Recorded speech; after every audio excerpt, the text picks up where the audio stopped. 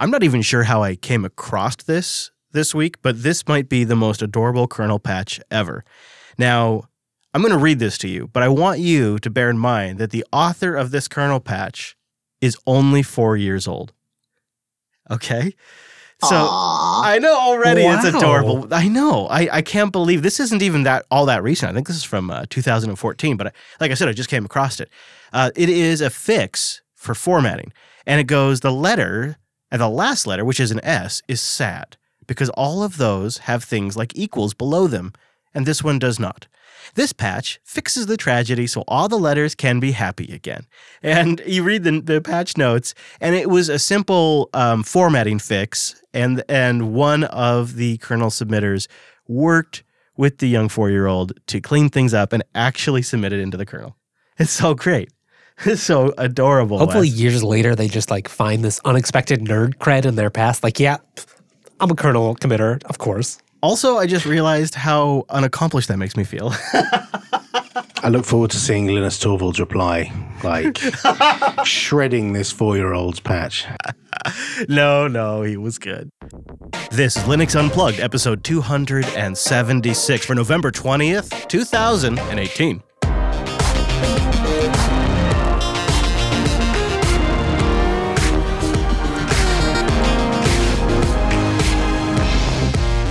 Welcome to Linux Unplugged. This episode may be cursed because I realized I didn't grab myself a beverage before the show. My name is Chris. My name is Wes. Hello, Wes. I mean, assuming we sort that tragedy out, we otherwise have a pretty great show. Coming up, we've got some community news that caught my attention this week, and we'll explain that Android kernel mystery that's probably been on your mind and you didn't even realize it. Cool. Take a look at that deepen, and then rumor has it 1804 is going 10 years of support. We'll play the clips and a few other little highlights from Mark Shuttleworth's talk at OpenStack. Berlin, I think it was? Berlin? You and I weren't there, but we did actually have... We've been bonding with Mark all day. We had crew members from Linux Academy at the event, got the inside scoop. Whoa. Got the inside. They actually ended up getting stuck in Berlin, too, for an extra 48 hours. It was rough. There are worse places to be. That's true. Then coming up, we will launch officially, the voting for our new automation system.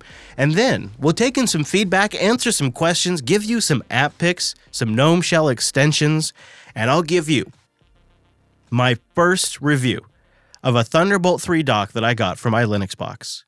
But this one has an NVIDIA GPU built in.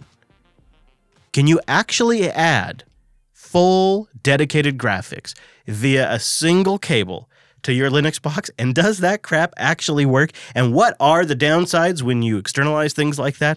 I've got my initial report on all of that.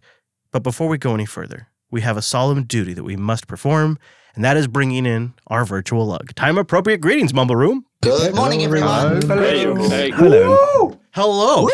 Woo. Brandon, Brent, Charlie, Cubicle, Nate, Minnie McPopey, Scott, Sean, the Silent Drifter, and Mr. Wimpy. It is good to see all of you in the virtual lug today. Really happy to have you there. You know, the virtual lug is one of the best parts of the show, so I'll just mention it right here at the top of the show. You should totally join us. We've only got a few more episodes before the end of the year, and we'll probably be recording our predictions episode either on December. It kind of depends because Linux Unplugged really gets the shaft on the holiday schedule this year. Linux Unplugged lands on Christmas Day and New Year's Day. So we'll probably be recording our predictions episode around December 11th or the 18th. Those are the last Tuesdays before Christmas. That's your shot to show everyone just how smart you are. Yeah, that virtual lug is open to all of you. And if you want to get a prediction on I think what we're going to do, just so you can prepare yourself, is we're going to make a prediction of what we think will happen. And we're going to make a prediction of what we'd really like to see happen, what we really want to happen. Sort of like if you had a magic wand, what would happen? So we'll be doing, because those are always a lot of fun. We'll be doing those, and then, if all goes as planned, we'll review them a year later and see how things held up. I mean, usually that's pretty rough, but we do it anyway for consistency. That's right. So, Mr. West, what have you been up to? I saw a little problem solving involving X-forwarding or something that you were working on this last week. Okay, so sometimes it's a weekend and you want a game. Now, by this I mean play a board game. In particular, perhaps you've played Settlers of Catan, Chris. Oh, yeah. Yeah, it's a classic board game, of course, but sometimes, well, your friends just aren't where you are. Enter Pioneers. Now, this isn't the fanciest game in the world. In fact, it's a pretty old GTK2 implementation. I was going to say, yeah. It is free software, and it implements like a whole bunch of the various expansions like Seafarers. It's not super shiny. It does work well. On Linux, like it's packaged in Debian. They have maintainers there, so it's really easy. Okay. They have some binaries that someone manages to make for Windows. Oh, really? Unfortunately, one of my friends, well, he's on a Mac, and he's a political scientist, so he's not, he does do some statistics in R, but compiling C++ and GTK Getting a applications. GTK2 app on macOS, how was that? How did that work out? Well, we dodged that bullet. In the past, Oh, really? I'd had him use a virtual machine. He was like, I think we used something called VirtualBox for this, which I was like, yes, okay, but I didn't want to go through that. It was already 6 p.m. on a Sunday. We just wanted to play the game. I spun up a new VPS somewhere, and then I used XPRA. Which bills itself as screen for X11. And it's probably most similar to X2Go, but serves similar functionality to almost any VNC or RDP type application. One of the things that makes it nice, though, is it basically starts its own little X server on the side, and then you can set the display variable for any app you want to run on it. Oh. And then from any client, which includes an HTML5 client, I haven't tried it, but I'm curious, it has a package compiled for OS X he could just install. He ran one command on the command line, and up popped the application. I used it to run the server that way. They have like a nice little GTK dialog to configure the server, so I didn't have to run that on my machine either. So you set up a droplet, you set this Xperia on there, XPRA, and then you forward just that GTK2 game. Yeah, exactly. And you can do it over SSH if you like, or it can bind just like a TCP port. That's pretty nice. That's an interesting, so it's application level X11 forwarding. Yeah. Now, where does this fall in Wayland? Probably doesn't do anything at all. But for the moment, it is pretty useful. Unless you use X Wayland. Oh, that's right. The other thing it notes here is that you have forwarding of sound, clipboard, and printing services. That's pretty nice as well. And you can do it over SSL if you like, or like Wes said, over SSH. And that HTML5 client, think about that. You could deliver single X11 applications inside a web browser with that. Yeah, right. That'd be pretty neat. I have used OBS before with this on a droplet, and of course the video's not the snappiest, but it worked. I mean, I could control the software, and that's what counted. So did they have to install an X server on their Mac? I mean, I didn't follow along. He didn't show me his screen, but they have like a package for OS X. I just told him, hey, install this, and then run that command. And with no further help or prompting from me, he got it working. I see, yeah. Huh. And there's a Windows binary there too. Chris, I remember you were asking for a way to watch movies and shows when you were traveling with some loved ones. Would this solve that problem? You think it could do video? I mean, I think it would transmit video. I don't know that it's specifically optimized for that use case, so probably it would be choppy. But I'll give it a shot. Yeah. Can you post a link to it in the chat? Sure, yeah. It'll also be in the show notes, linuxunplugged.com/276. But we'll put it in there. It's xperia.org, and it's really neat. I'm thinking about setting up on a droplet that I use.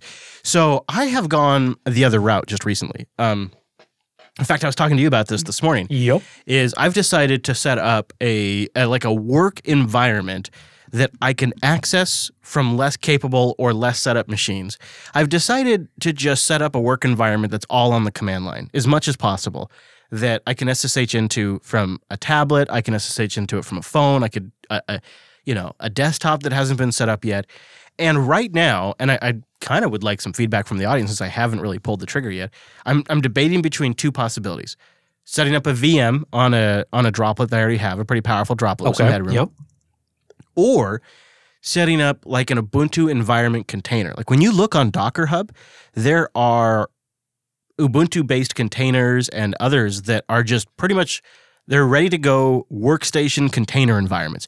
And you might say, Chris, why do this? Well, my idea is I don't want to thrash the local host. I don't want to thrash the main host system. I want to have a disposable environment that I can load packages into. I can try out different applications. I can do all kinds of things that I wouldn't want to do on a system that I want to keep around for years. And my first thought was, well, build a VM or anything like that. But then I thought maybe I could do this in a container and maybe have something a little bit faster. So you combine it with this Xperia, and then I could potentially even forward web browsers. Yeah. So what applications do you want to run? That's the... Well, for the most part, I was just thinking the command line, like YouTube DL, things that I might want to run from the command line, do network diagnostics from a remote system, that kind of stuff. And so I initially... you'd set up some things like maybe Dropbox or other syncing systems so you could talk to it. Definitely would want something like that so I could move files in and out of cloud storage. So that would definitely be a component of it. An SFTP, stuff like that. So it doesn't have to be a lot. So I'm curious to know what the audience would do. Would you set up a VM or would you set up a container? And the reason why you might go container is because maybe it'd be a little faster. I use sort of a mix of both. Oh, really? Yeah. So, yes, you could have your droplet, an Ubuntu droplet, and then for trying stuff out, when you want to make sure it's all working nicely, what you could do is use a combination of LexD and multipass to start up full VMs when maybe you're wanting to run something that needs its own kernel in order to, function properly. And LexD when it's something you can just jam inside a container quickly to test. And, if you get those things set up and they're working for you, then you can just leave them in those VMs and containers. Or, if you're just testing something out, then you can chuck them away when you're done. This is a job this could be the perfect job for a multipass. Good suggestion, Wimpy. Thank you. And I mean, LexD is very well oriented for that full system in a container approach. So. Yeah. I mean, you could probably do a lot of it in the new versions of LexD. Both of those are available as snaps, by the way. Okay. All right. I think that may have swayed me a little bit. Go figure, right? All right. So I woke up to this news this morning, and I have to be honest, it was the last news item I expected. It appears that Valve is discontinuing the hardware Steam Link. I guess, or another way to put that, maybe more accurately, is they're discontinuing the Steam Link hardware, the actual box itself, the little HDMI gadget that you could connect to your TV, and it would stream video games from your PC. So not the client functionality in Steam, just the cute little box. And they still are going to maintain their apps, so they're going to deliver this functionality via an app. And I was really surprised to see this for a couple of reasons. Number one, Steam has really kind of led the way with the streaming service. They were out there with the Steam Link before Google ever talked about their stream beta or Microsoft ever announced the Xbox streaming. I mean, they didn't beat OneLive, but they were out there really early. One of the first serious attempts. And the really nice thing about Valve's approach is it's over your LAN. It is over your damn LAN. And that is just going to be a much less error-prone experience. When you're not having to rely on your crappy internet connection or your ISP's crappy routing or 5 ISPs down from your ISP's crappy routing, you're going to have a much better time. And having this go over your local Ethernet, there's just no competition. No competition. Well, it's like the full control too, right? You can build the system that runs the game, you can manage the network that it plays through, and you set up the client that you want. And I've had multiple people tell me that the Steam Link is a much better experience than the Android version of the same thing. So I was pretty surprised because it seemed to me that Valve was continuing also to invest engineering in this area as of very recently, like a couple of weeks ago. So I was shocked by this. Popey, I was talking with you about it this morning. What was your reaction when you saw the news? Can't say I'm altogether surprised, to be honest. It's Really? Yeah, it's not had a lot of love. I mean, it's not. I actually predicted that they would make a 4K version of it, but that obviously didn't come to pass. So the fact that there was never a 2.0 made me think this thing's end of life. They're not going to make any more. So I'm not entirely surprised. I am a little sad because actually the Android app is rubbish and it's way better on a big TV. And you can have, like, I use them all the time when the kids want to play a game together with me. It's one of those really nice family experiences to sit around in front of the telly and each have a Steam controller and we play Gang Beasts or Tower Fall or Ultimate Chicken Horse. There's a whole bunch of games that we play that are multiplayer local. And the gaming PC is in a completely different room in the house. It's upstairs, out the way, and we just connect to it over the network and away we go. And even when the kids have sleepovers with friends come over, they all play Gang Beasts or whatever and punch the what's-its out of each other, and it's great. Yeah. So yeah, I'm glad I've got them and I'm keeping them, and you could prize them from my cold dead hands. Right.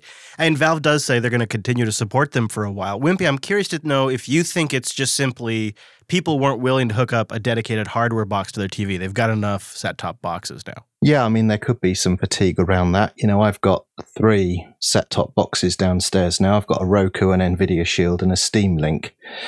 I feel a little bit aggrieved because the Steam Link is the most recent addition. I got that in the sales just a couple of months ago, but hopefully there'll be some longevity to the device because the functionality will be the same as whatever the software solution is that replaces it. Yeah, and it was, I think, in a way, it's a bit ahead of its time. I think you may see once streaming services become more mainstream and people recognize some of the limitations, there may be consumer interest in a solution that avoids those bottlenecks and those limitations, and the Steam Link would be that. But it would be. Maybe this will be a refocusing point because, I mean, they could still maintain, market share or mind share if the Android app wasn't crap, or if it integrated with more third-party services in a better way. Yeah, I mean, because they're not going to win the be the end device battle, but they could win the we're the game marketplace still. So I'm pretty sure the NVIDIA Shield's GeForce streaming gaming stuff is very similar in nature to the to the Steam Stream stuff, and there's not a latency or lag issue with the NVIDIA Shield GeForce Stream service, so it must be doable on Android because the GeForce one's fine. Brandon, you mentioned in the chat room that you've had a Steam Link for a while. What's your sort of quick review of the device? It seems like it was a solid product to me, but I had limited experience with it. Well, I thought it was fine, and it was also I could play a few games on it. What I also liked about it is if I wanted to project something on the TV, like you could actually do something like what does Apple call it? The AirPlay. You can actually do something like display your desktop on the screen if you hack it right. Yes, that's right. That is so cool. I mean, as a geek, that is just the best. All right. Well, okay. Well, then we take a moment. We take a moment and we say goodbye to the Steam Link hardware. And my first thought was maybe I should buy one. Yeah, right. I actually have one already though, so I'm good. I'm good. I wanted to highlight an article over at LWN that talked about mainlining the Android kernel contributions. And as everybody knows, Android devices are based on the Linux kernel. Those devices, though, don't really run a mainline kernel. There's a good amount of out-of-tree code shipping on those devices, and that often causes problems. In the 2018 Linux Plumbers Conference, which just wrapped up, there was specific discussions around fixing this, and maybe even running mainline kernels on Android devices one day. We're definitely not there yet, but it may be closer than most people think it is. It is complicated though, right? Because it starts with this LTS release from the mainline. Right. Then that's combined with core Android-specific code to make what's called the Android Common Kernel release. Right. Then vendors pick up that common kernel, add a bunch more out-of-tree code to create a kernel specific to a system on a chip, and then ship that to actual device manufacturers. Yeah, and then they end up with this essentially a device kernel. So you have the mainline kernel, which becomes the Android Common Kernel, which then becomes essentially a device kernel. That is really complicated. And the Android Core has really kind of been slow because of this. Because of this development process, it's meant being based on really old kernels. And it takes, all told, a lot of the advantages out of basing all of this on Linux, if you think about it. Yeah, you have all these, the biggest problem I think has been that you don't have a lot of abstractions between them. Like people are just modifying the kernel. So when big upstream changes come from the kernel, all this random out-of-tree code that no one else can see, well, that's just going to break. Yeah. Now, the word at this Plumbers Conference, though, is that Google plans to continue to push vendors to ship updates, eventually mandating updates to newer LTS releases even after a device is launched. At some point, LTS releases will be included in Android security bulletins, because there really is value in getting all of that info out there and getting the bug fixes upstream. Now, the problem of getting devices on mainline kernels, of course, is all of that out-of-tree code that the device manufacturers add. That's really where the issue is. The amount of code in the Android Common Kernel has been reduced considerably, though, with a focused effort on getting these changes back upstream. And there are now only about 30 patches in the Android Common Kernel, adding about 6,500 lines of code that are needed to boot Android.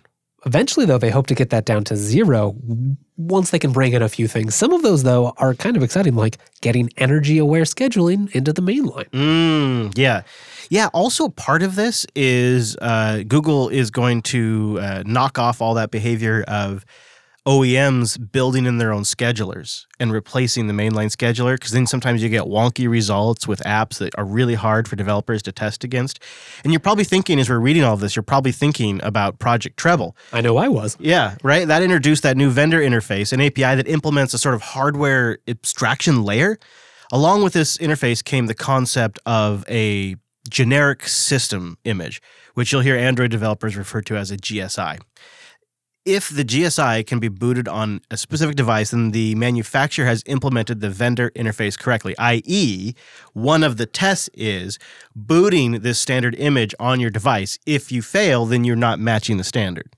Now, so here's where it gets better. Right now, the kernel is considered to be part of that vendor interface, right? So the vendor must provide it as part of the low-level implementation. Okay. But the plan, and this is the big change, is for Android to provide that generic kernel. Devices will be expected to run this kernel. To make that happen, they have to provide a set of kernel modules, and that's where that new boundary comes in. They can no longer provide their whole custom kernel, just a module, and that makes it a lot easier to interrupt. Yeah, so moving all of that out of the main kernel itself, putting it into a module, and that would, I wonder, hopefully mean down the road, damn close to mainline kernels, which means much faster security updates. Like, okay, vendors add a couple of their own modules to support their hardware. That is a lot more reasonable. It's really how it should be done. Yeah, right? Yeah. I do kind of in the back of my mind wonder if this is the fallout and result of Spectre and Meltdown, in a way. Like being able to respond to those types of vulnerabilities across an entire platform really became a thing at the beginning of this year that a lot of vendors became aware of. Like the concept that, shit, we have shipped something that is faulty by design, and we have to retroactively patch these internet-connected devices, and we don't have a standard mechanism to do that. There's no continuous integration. There's no pipeline to get this stuff built. It takes years. They're working on those tools. In fact, they go into some detail on their continuous integration pipeline in the LWN article if you want to read more. It's a ways off. What's interesting is when they very, very begin the process of taking the mainline kernel, they're really kind of just like a few weeks off. Like when they start working on it, they're just a few weeks off from mainstream. It doesn't transition to years late until it goes through that device manufacturer phase where they customize the kernel for their hardware. So making that into a module could make a huge difference for Android. Okay, so there's also one other question that just comes to my mind. This is a lot of work from Google. Like they are putting significant pressure on those kernel releases, changing the way this is done. How does that fit in with their Fuchsia play? I was just thinking the same thing. I was thinking that all through this discussion. Yeah. So what do you think, Wimpy? What is the play here? Why invest all this time, make multi-year plans just to pull the rug out from underneath it all and introduce Fuchsia? Well, that's been people's reading of Fuchsia and Magenta right now, and maybe we've read it wrong. Maybe that isn't the intention. Maybe Android's safe and it's not going to get replaced. The other idea maybe is that they're trying to prepare OEMs and manufacturers for this relationship. Like, look, on our next operating system that we want you to ship, they're getting updates. You have to plan for it. Now my glass is half empty, Wes. Thank you. My pleasure, sir. It really could be. It could be that. It also could be the fact that even once they start shipping Fuchsia, that there will be years still of a market dominating. I mean, there's billions of Android devices now. So this is something that needs fixing regardless. And I am one that thinks that Fuchsia is designed to replace Android. I admit it.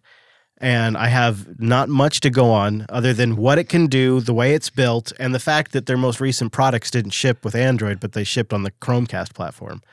That to me is a big indicator that Android isn't a hot product inside.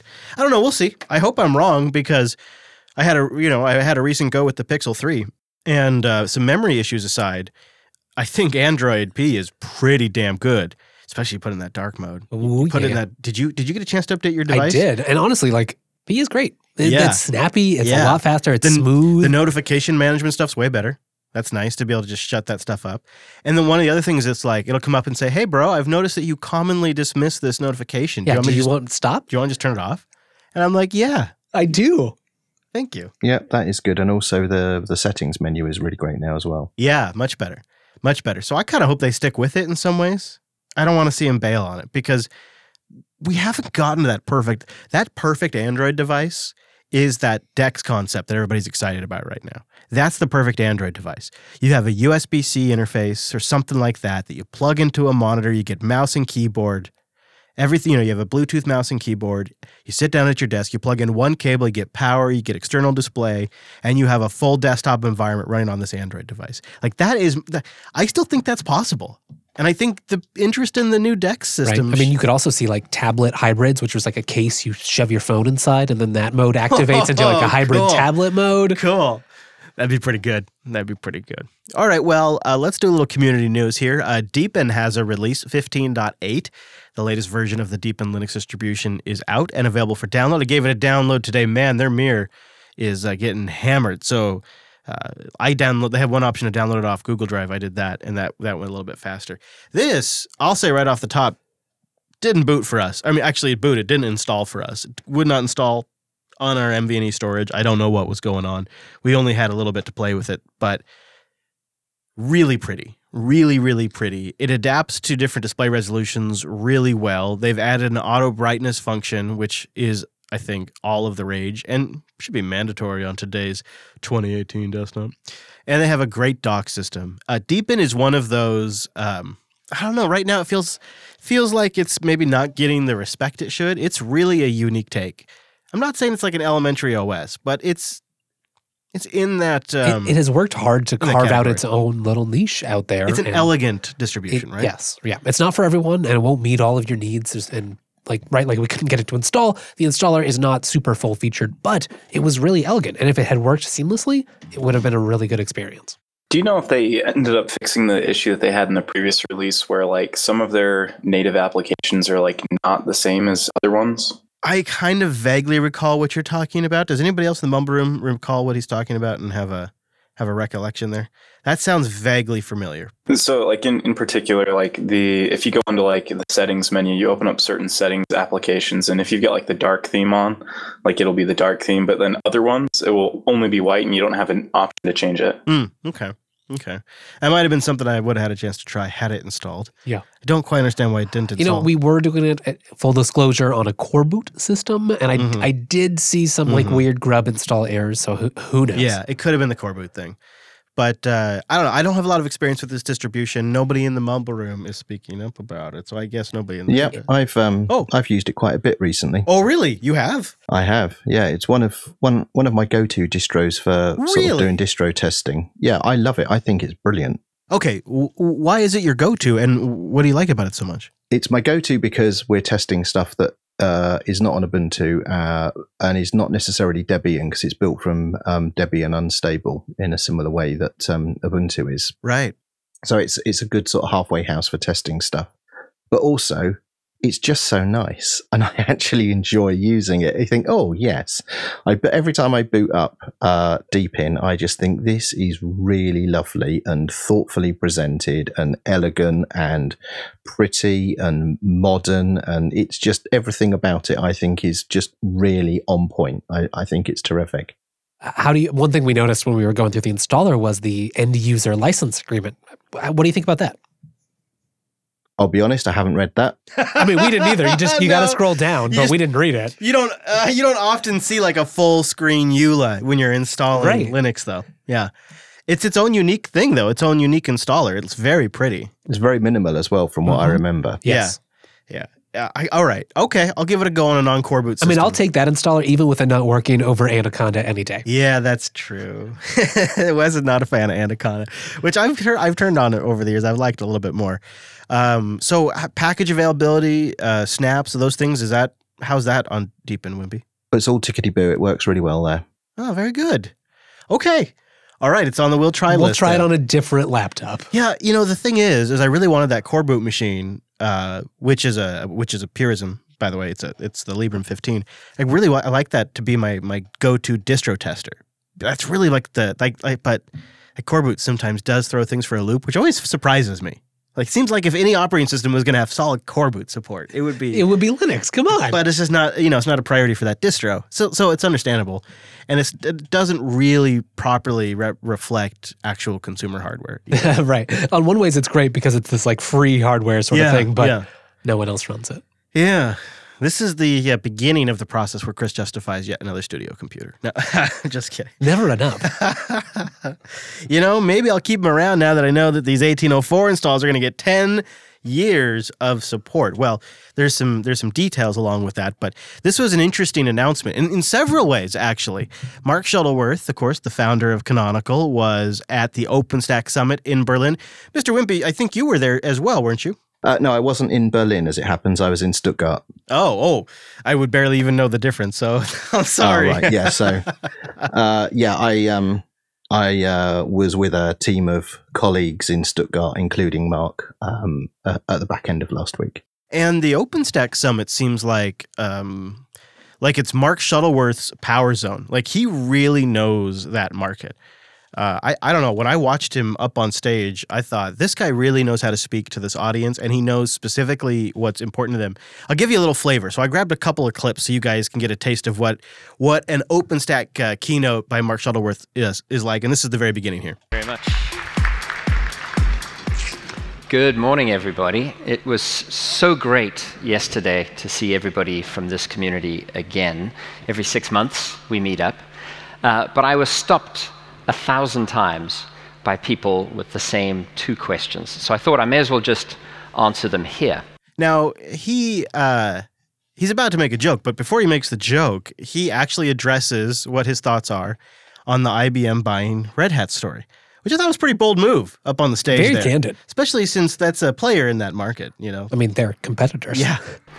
The first question, since everybody sees Canonical and Ubuntu as the company that's risen to challenge Red Hat in the enterprise, is what do I think of IBM buying Red Hat? There's 2 big burly Texans behind the curtain.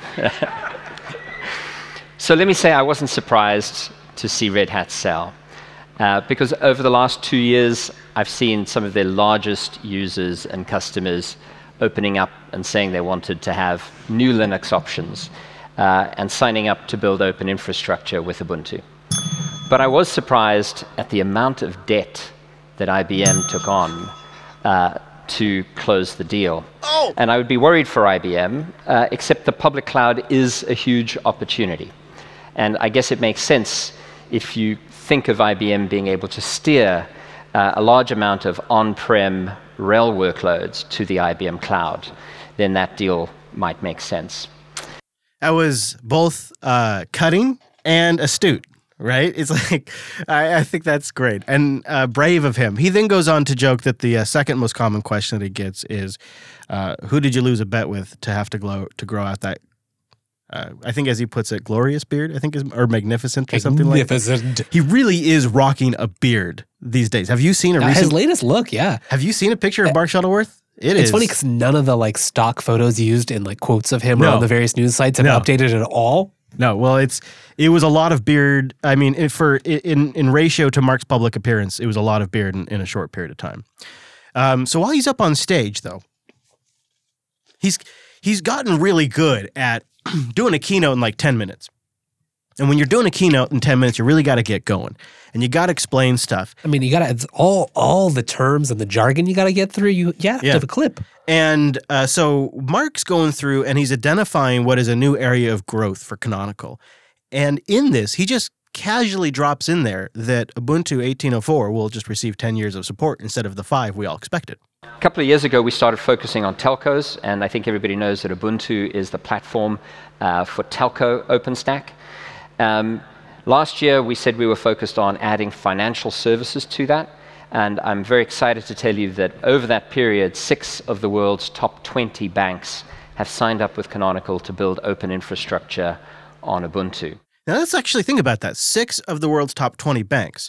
Now, 6 out of 20 doesn't seem like a lot. Well, that has to be, out of those 20, people that are interested in doing an OpenStack deployment to begin with.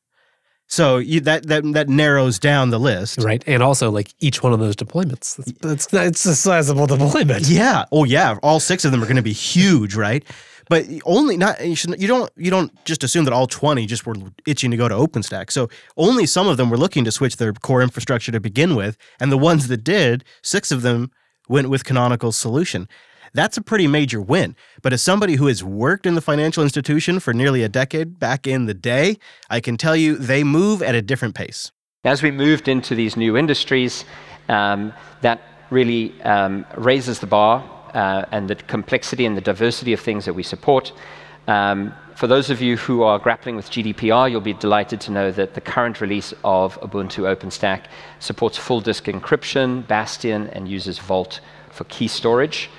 I'm also delighted to announce that Ubuntu 18.04 will be supported for a full 10 years, in part because of the very long time horizons in some of those industries, financial services and telecommunications, but also from IoT, where manufacturing lines, for example, are being deployed that will be in production for at least a decade.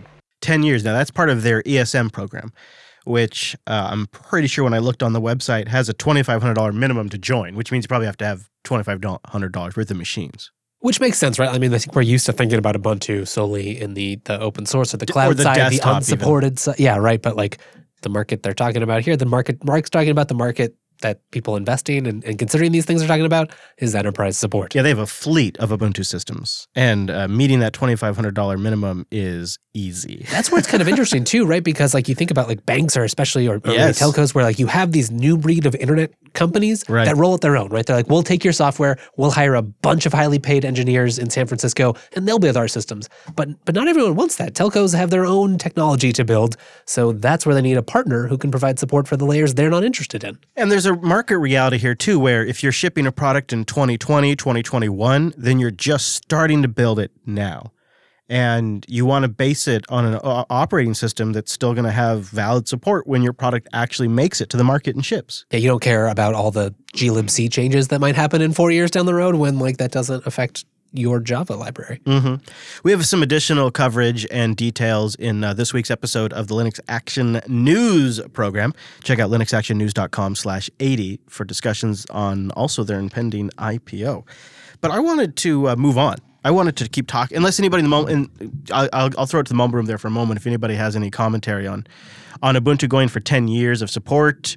My early spoiler alert prediction is the next LTS of Ubuntu will just ship with 10 years support by default, is what I think. Because this is what the market that they're competing in does. This is what RHEL does. This is what Microsoft does. This is what large vendors in this area that they're competing with do, is 10 years of support. Gosh, what a cadence though, right? I know. When you look back at the most recent LTSs that we put out, like there's obviously 1804, then before that 1604 and 1404, there are still a ton of people out there who are running 1404.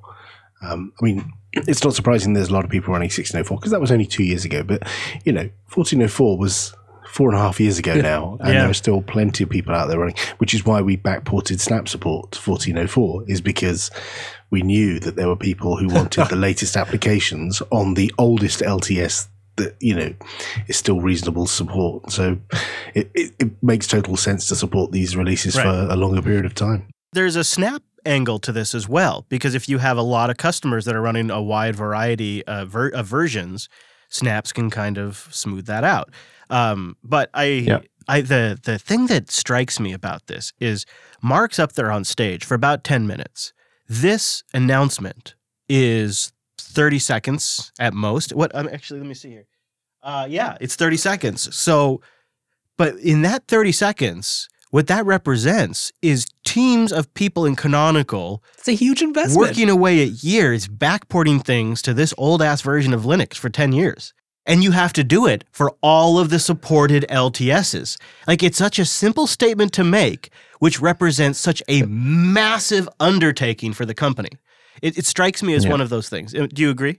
I do. And, if you want a better appreciation for what's involved in maintaining the security profile of Ubuntu, Alex Murray, who's the security tech lead in Ubuntu, does a brilliant podcast called the Ubuntu Security Podcast. It's about 10 minutes each week, and he runs down everything that the Ubuntu security team patched, fixed, or otherwise improved, and goes into the details behind the CVEs and the vulnerabilities.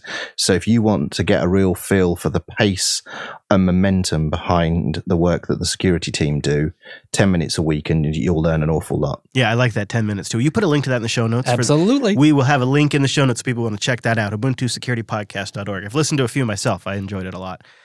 You also touched on snaps there as well. Yeah. And whilst, yes, if you have snap capability on your system, then you're able to install these applications, forwards and backwards.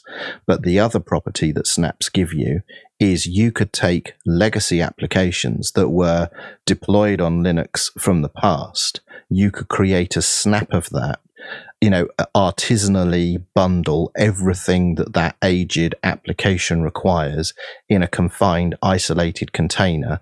And now you can install that snap on, any of the supported distributions. Right. Without exposing the whole system to those old libraries. Right. Yeah. And not having to go through these flag day, changes when a new release comes out. You have to now update your application, as Wes said, to support the new glibc or whatever. I think that snaps, honestly, it makes sense because with snaps, it allows them the opportunity to, all of this maintenance that you would normally have to do, backporting it 10 years. I mean, that normally would be a nightmare, but if you've got that all isolated, that makes the core maintenance quite a bit less. I thought it might end up with a Windows Server 2000 situation where there have been applications that have been running on there for 10, 15 years, running on there for so long that that made it might not exist anymore, and it might be a business critical application that no one knows how to port to the new version of iOS. So having it as a snap would be excellent, because then you can just put it on whatever and it will work. Well, and so not only is there the old legacy enterprise application angle, and to a lot of these degrees, Flatpak solves this as well, but there's also, I think what Wimpy was kind of getting at too, is there's sort of the historical preservation. We preserve physical pieces of art, but we're not really good at preserving digital pieces of art. And sometimes, because the technology moves on, these old pieces of art can't even run anymore. And so being able to create a self-contained environment where you could preserve maybe your favorite video game or your favorite old spreadsheet program, that's really important. And I mean, I don't think it's right. We shouldn't think about it necessarily only in old stuff too. Getting the ability to have that flexibility also means you can use newer systems that might be supported or get the latest security updates. It means I can move on too without having to lose that legacy. Exactly. Oh, that's good stuff. All right. Well, let's shift gears and talk about docs here for a moment. Wimpy really got us excited about this recently. We've been drooling all week. We have. And Zek the Penguin wrote into the show just a little bit before we went on the air. And he says, "Hi, Chris. You mentioned looking at getting a docking station, and I found very little online that suggests docks work well with Linux. Would love to hear more about what dock you selected and how well it is working." So I thought I would give my report on the dock that I ended up purchasing after last week's episode. I just decided to pull the trigger because I felt like this was an area that maybe the Linux audience could use just some hands-on experience. There's a lot of uncertainty, any of this, it's all kind of brand new. Right, and in my case, this was a $367 dock. And that's a big chunk of change to not know if you can even plug in and make it work with Linux. I'm not going to spend that money knowing it won't work. No way. So I thought, okay, well, I was really wanting to come to a dock solution. And Wimpy had found a professional grade Lenovo dock that may have even been a touch more price-wise than this, but had a lot more ports than this does. So there's a couple of different options here. But so since Wimpy went with that one, which is working well, I don't know, Wimpy, just for the sake of completion, do you know the model again? Is it just called the Lenovo Professional Thunderbolt dock? I think that's what it's just called. Yeah, it's called, the Thunderbolt dock Gen 2, I think it is. It's hard to decipher, the different docks Lenovo has can be pretty tricky. We've linked to it for the last couple of weeks, though. That's the easiest way. Yeah. Anyway, it's specific to this model of laptop as well. Okay. That's good to know. Yep. So I sort of tucked and rolled and went with the Lenovo Thunderbolt 3 graphics dock. And it's got Lenovo in the name, but my understanding is it's not necessarily Lenovo specific, though the packaging does sort of pitch it that way. In fact, the packaging makes it sound like it doesn't even work with my laptop. So when I got the box, I was a little apprehensive because for $367, I kind of have some expectations. And what I want to get out of this is I have two DisplayPort driven 27-inch 2K monitors. One is vertical and one's horizontal. I want to be able to plug in and have them light up. I want to have my sound system plugged in because I have pretty nice speakers up in my office. I want to have a couple of USB devices like a nice webcam. The dream, right? Where you bring your laptop in from the road, you just flew in, you set it down, you plug in one cable, you get power, and you have your full desktop experience. Totally. That is 100% what I want to do. And I did buy a Lenovo, Linux Academy did, that is only Intel. And that was very intentional for heat and power and Wayland. I just wanted to go Intel only. But there is a part of me that every now and then really would love to play a game. I don't happen to do it very often, so I wouldn't even consider myself a regular gamer, but I am a sporadic gamer. And so the concept of having an external Thunderbolt dock that had a graphics card in it was very appealing. But everything I looked at was nearly the size of a PC tower. It was huge. And even the ones that weren't super huge were very limited on the ports. Like they maybe had some USB and none of them would have Ethernet. I really want Ethernet. It's no good if you have to have more than one thing. Like the whole point is to be the only device you plug in. So this is why I was willing to spend the money hoping it worked on the Lenovo Thunderbolt 3 graphics dock. Baked into this dock, and it's not overly large. It's this. All of these are about the same size. It's a very slim profile. It has a NVIDIA GeForce GTX 1050 graphics card built in. I don't remember off the top of my head right now how much RAM is on it, but it's a decent amount. Again, I'm not looking for even 4K gaming here.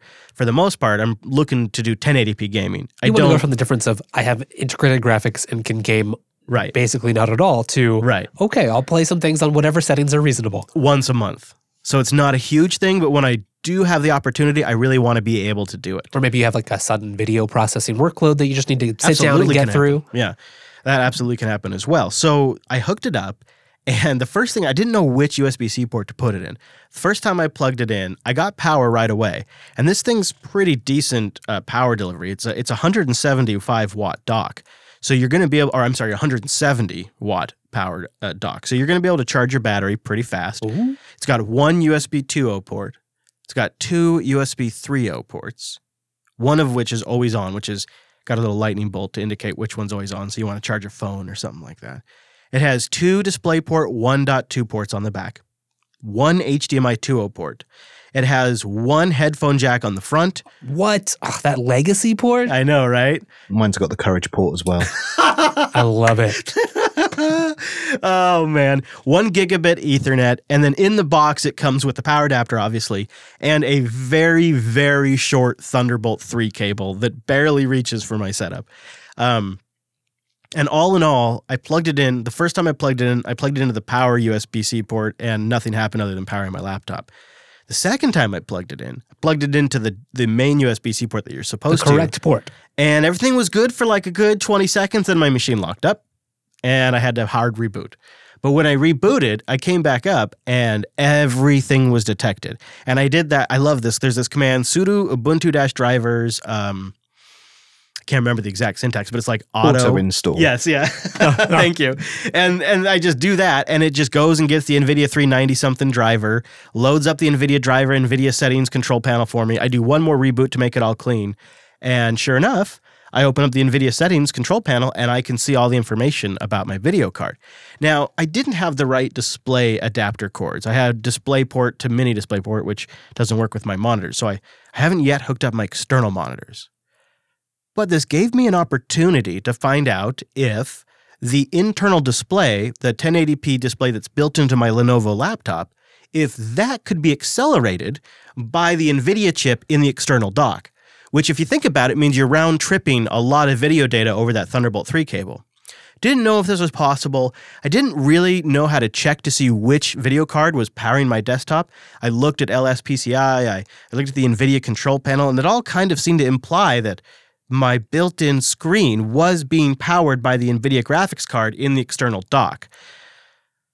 All right, I thought, well, the only one way to really find out, let's fire up some games. So get serious. I've recently got back into playing Star Trek Online under Wine. You dog. Under Linux, of course, and it's been actually playable-ish with the Intel graphics. I mean, I feel like it has to be because You don't game that much, so are you really going to play a bunch of a game that doesn't work? No, and so it was playable-ish. Yep. Space combat was fine. Ground combat was laggy, which is so typical Star Trek Online.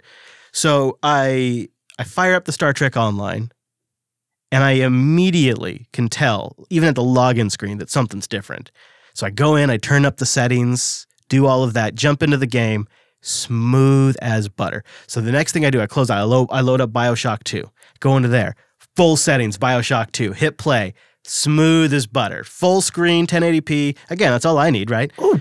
It is legitimately accelerating the graphics on my built-in Lenovo display with no external displays hooked up to the dock, which I will have eventually. But for right now, I can still get benefit out of that NVIDIA chip just with my single display. Even without all the cables you need. So I've got my power, I've got my USB devices all hooked up, and now I've got actual playable 3D graphics on that thing. Sounds like Wimpy might have a little command line magic to help you out here too. Oh, really? What's this, Wimpy? Some command line lerv? Right. Okay. Yeah. So listeners of the Ubuntu podcast will know we have a segment called Command Line Love. So I've got some command line love for you. What you need is prime-select. And if you do prime-select and query. Ah, okay. It will tell you what video subsystem is currently enabled. So on my system, it says NVIDIA. And is this part of the NVIDIA drivers graphics package? Is that where this? This is part of the Ubuntu additions to the NVIDIA drivers. Ah, okay. NVIDIA-Prime looks like the package that contains it. Yeah, okay. Yeah, and if you do prime-select and then type either NVIDIA or Intel, it will switch the drivers between the two modes. And then all you need to do is log out and log back in. And those drivers for that GPU or IGP will be enabled in the ones that you're using. Awesome. So that's how you can do it at the command line.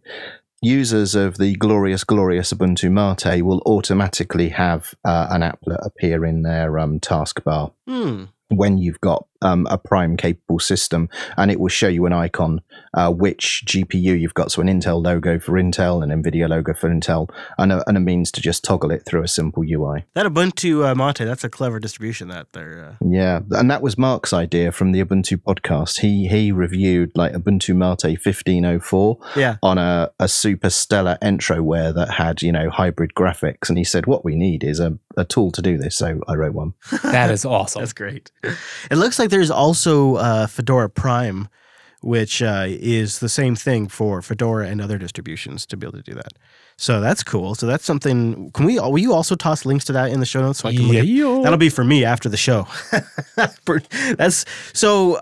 this point, I've now tried my Lenovo ThinkPad out with 3 separate Thunderbolt 3 docks. One which was an OWC dock that was originally purchased for a MacBook, which got repurposed now for the ThinkPad. Another which is a cheapo one that I got off Amazon. I can't remember the name of it. And now this graphics-enabled Thunderbolt 3 dock. And this was the trickiest of them all, I feel. It was the one that I thought for sure would not work, especially not with the internal graphics.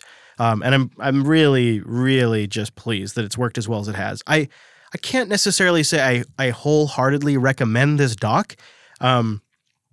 It really kind of depends on what you want to do. If I was going to spend the money again, I would probably still buy it, but I would still give another serious consideration to the dock that Wimpy got because it has more ports, and I'm already I'm out of USB ports. I've got cables hanging off the front of this thing that I don't like the way that looks. Yeah, what, a dock and a USB hub? Who does that? Yeah, right. Where Wimpy's has more USB ports. It has more of the ports on the back. All of that, right? Because I've got my headphone jack on the front. So but no graphics, right? Right. And so, you know what? For this particular setup, that's a compromise I'm willing to make. Because I don't need a lot. I need a couple of USB devices, a couple of monitors, and I want 3D graphics. So that's for me, it's delivering what I want, but it's just might not be right for everyone. Just keep in mind you're compromising a little bit on the ports. At least you do get gigabit. That was the real deal sealer for me. So I like getting my gigabit. And that's nice to have that built in. So I will have links to the specific model that I bought on Amazon. They don't give me a commission, so it's not for that. It's just, let's not get into that. But you know what? Maybe we should mention at this point, speaking of saving some money, Linux Academy is doing a Black Friday sale, Cyber Monday sale. And it essentially cuts off a huge amount of the price and makes it around like $30 a month or less, somewhere right in that neighborhood. But the bigger deal is you lock that in for the lifetime of the account. Now, consider what that means. They are growing like crazy, they just this year added 420 plus new types of individual usable content and consumable learning activities and training lessons and video courses, way over 420. In fact, I think in the last quarter, it was more like 500 just in one quarter. But my point is, you get this Black Friday price or Cyber Monday price, and you lock it in for the lifetime of the account. So if you're a subscriber now for 5 years, you're getting that price. And, they update the existing content. So if you forgot something, you come back 5 years later, you still got your account, then that's right there. And then here's the other thing that I didn't really appreciate until just recently. Existing students can also go get the price. So if you're paying the regular price right now. No way. Yeah, you can go get the Black Friday, Cyber Monday price and then just lock it in for your subscription. So I wanted to point that out. linuxacademy.com. Just go there like on Black Friday. That'll all be there. Plus, on their live page, you can see the live streams I did announcing some of their new content with Anthony, which was fun. We ended up doing 4 of them. They have a streaming machine. Yeah. We went from, like when I first went down there the first time, it was like a kind of rough shot. We just did it out of Anthony's office, set up an OBS machine, and it was just kind of a little crazy. But now they got like a video studio with a 4K Blackmagic camera and Serious LED lights operation. and like a physical set and all of that. It's very impressive. One other just thing before we completely move off of the Thunderbolt dock, I'll just a little quick mention.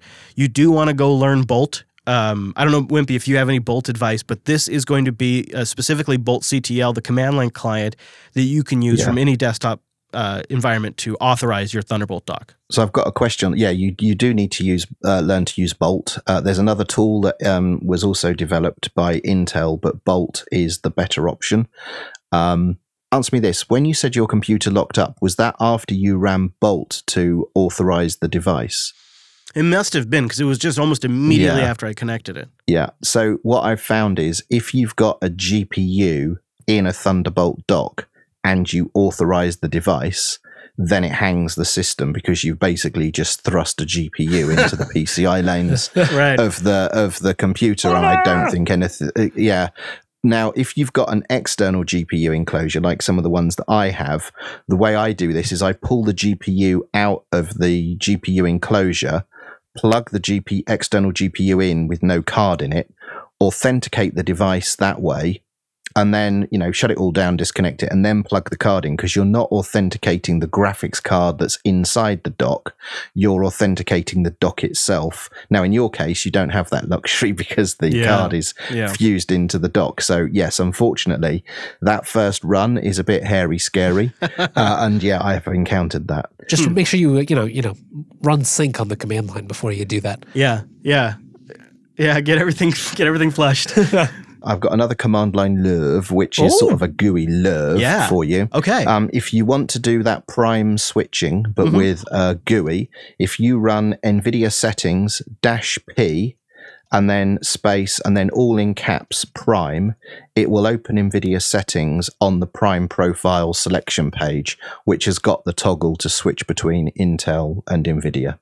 Killer tip. Thank you, Wimpy. That's great. I will probably just use the command line version, but that's good for anybody that just wants to avoid the command line. Some people make it their mission. And while I think that's a little cray-cray, I say embrace the command line. And the command you're line using Linux. Come on. You heard him say it there too. They have tips like that all the time on the Ubuntu podcast. So go check it out, ubuntupodcast.org. Get more Wimpy, Popey, and Mark too over there. So docs, I have the big thumbs up for. All right, let's keep going. Let's talk about this new automation system. In fact, Wes was plugging away at a new phase of our automation system, and it's going to be a beast. It's going to eventually, when all is said and done, the process will go from editing into the system, which has yet to be named. It'll be rendered to MP3. It'll be rendered to video files. It can be rendered to multiple formats, really. It'll be distributed around the internet. It gets rendered to a particular visualized type of video. It has text. It'll have artwork that it creates. Chapters. It'll add the chapter markers. It'll publish it to the RSS feeds. It'll eventually publish it to the website. I mean, these have yet to arrive, but it is a system. And the idea is once you submit the work, from the editor, everything's basically automated from editing to the publishing. Everything's automated. Between like the final edited WAV file and the show notes that we prepare. Right. That's it. You can't automate Joe, but everything after Joe. We're trying really hard. All right. So we have launched a straw poll to see what the hell we should actually name this thing. The community submitted a ton of names. I did not actually count, but it was hundreds. Let's just say thousands for, just to make them feel good. It was one of the larger spreadsheets I've ever had to sift through. Which 2 names do you think? Wow, people get to vote for 2 names? Wow, look at Angel letting them go. Which 2 names work best for the Jupiter Broadcasting automation system? We have Autopod, Pod Publisher, Podmaker, Jupiter Caster, Castablasta, which that's a little biased for me. It is. Yeah, that's for people that have been listening for a really long time. Yeah, that's Castablasta. JPublish, Open Publish Me, which I kind of like that one. But I guess it's kind of generic. Bylove, Autopotty, Pod Publisher, Jupiter Podcaster, and Podblisher.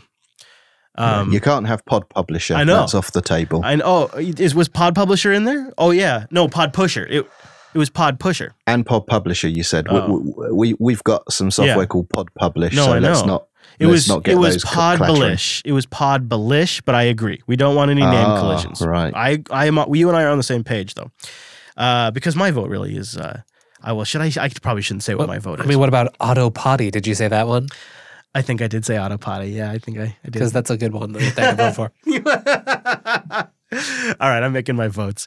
Let's see here. Oh, Castablasta is coming at 21% right now. Autopod, and then Jupiter Caster, and then Pod Pusher. But we'll keep it open for a while. Yeah. I mean, go. And if you voted before, this is a new link. So make sure you go listen to this episode. If you're listening, go vote again. A better selection of the best suggestions from the wonderful community. We have 99 votes right now. So you are very much still in that phase where you could move the needle. And remember, if you don't vote, you can't complain. And I'm looking forward to see where that goes. All right, we got another email into the show. This one from Albert. He says, "Howdy, I just switched to my Dell 17-inch Core i3 laptop to Elementary OS from Windows. Oh, I love all of the OS to a point, but recently I got my wife her first MacBook, and my question is there a YouTube app or Linux app, because she's got one, and I would like to have a desktop YouTube applications. No web browser." He says he's used something similar on the Mac in the past. He's been listening to the podcast for about a year. Keep up the great work. Albert from West Fargo. Do we have any YouTube desktop applications? Now, I'm going to just mention the obvious one here because I'm sure this is on the tip of everybody's tongue. You could just use YouTube DL, which is a package in your local repo that will just give it the URL of a YouTube file and a video, and it will pull it down into pretty much any format you want. And there are graphical front ends to that. I'm not sure if they're in the elementary app store or app center, but they're definitely in the larger repository. I will also say that MPV, just if you have YouTube DL, it'll integrate, and you just paste that YouTube link there, and hey. Just MPV and then the URL to the YouTube video. And you're good. There also used to be like Minitube. Minitube's out there. I'm linking that right now. So that's one option. I haven't used it, but Is anybody in the Mr. Drifter, do you have like a YouTube app that you use to watch videos without the web browser? So I'm actually on board with you. I generally just use YouTube DL, but I had one of my buddies point out it's an app from NPM. It's called Natifier. And essentially, you can pass it any URL, and it will make it a Electron app. Yeah, absolutely. That's another way you could go, and then you just make yourself like a YouTube application. It's a web app, but it's its own standalone thing, independent from your browser. You could have it logged into a separate Google account, so there could be some real advantages to doing that. And if you have one, Minitube, okay, great. Yeah, Minitube, which is, that's a weird URL. We should probably throw that in the show notes. Already done. Thank you, sir. You were on top of it today. Show notes, again, linuxunplugged.com/276. Here's another app that we're going to have in those show notes. It's called WebTTY. You can share a terminal session over WebRTC. Years ago, I talked about something similar to this, but it wasn't using WebRTC. This is the differentiating factor here. You essentially use this built-in browser technology. You pair with a friend, and you don't need a proxy server. You can do it behind NATs. It works just in browser.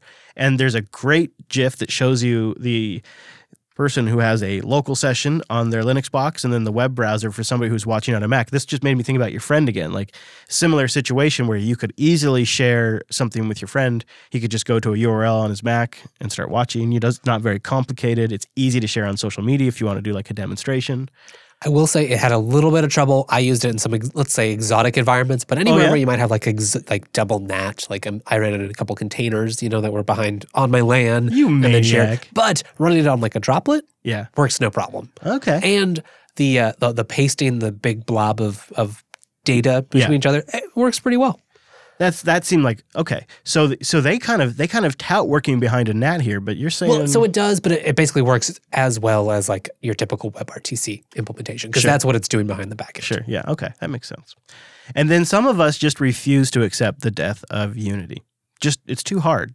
It got a few things right. And when Mark Shuttleworth announced the end of the Unity desktop and the transition to GNOME, since then, you've had so many people come out of the woodwork saying, well, I kind of like Unity. I loved it. I thought it was kind of great. Can I still use Unity?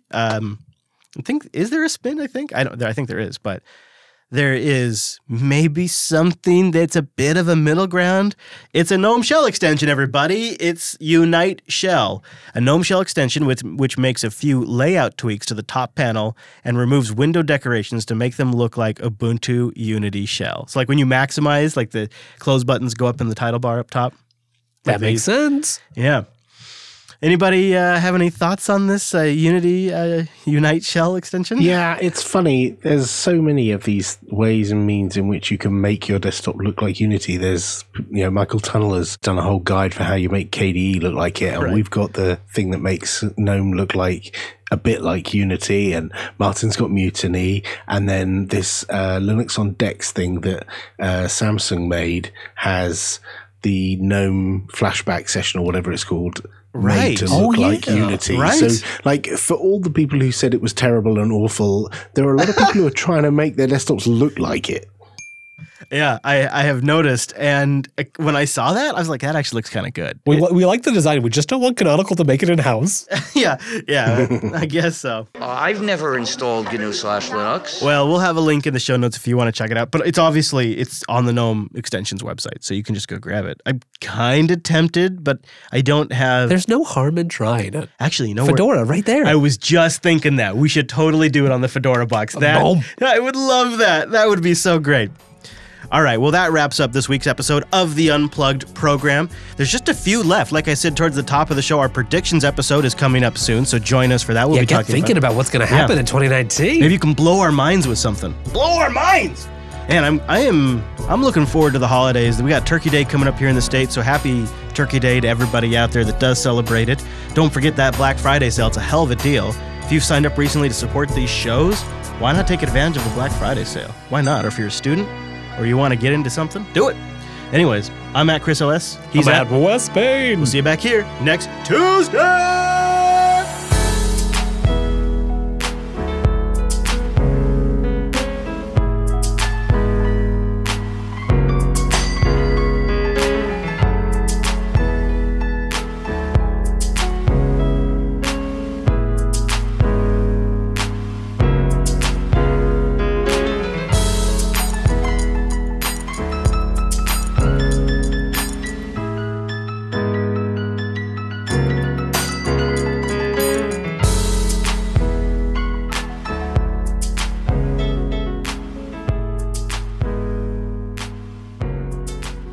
There we go. There's a show. You were just asking in the chat room during the outro, Drifter, about Barrier, which is a Synergy alternative. We haven't tried it yet just because this is my first Tuesday back in studio, but I think it's probably on our list to kind of consolidate down to one keyboard and mouse and we'll have one. We got to synergize the studio. 1, 2, 3, 4, 5, 6, 7 screens in front of us. You could even set it up so we could optionally place one of our ThinkPads in there. And then have 8 screens. Yeah. So that is something we want to play with and then do. We got a couple of segments in the works too. We're working on some WireGuard stuff. We still have some more projects we're going to be open sourcing.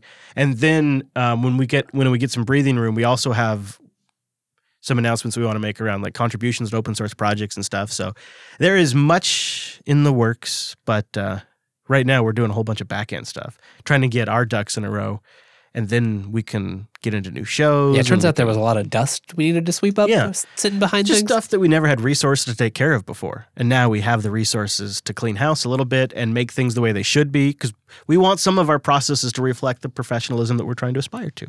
And so some of those things just had to be changed. Plus, there's a whole bunch of back-end, like business processes stuff that we're working through, but... Yeah, the whole the merging still is. Yeah, we're sorting lots of stuff out. Yeah, but it's getting so close to being done. So... We're starting to work on new projects. We're starting to make plans for next year's contributions. Like we're setting up like goals for our department to make sure that we reach a certain level of contributions and stuff like that. So we'll be talking about all that stuff soon. So that barrier, WireGuard, our automation system stuff, still a lot to come.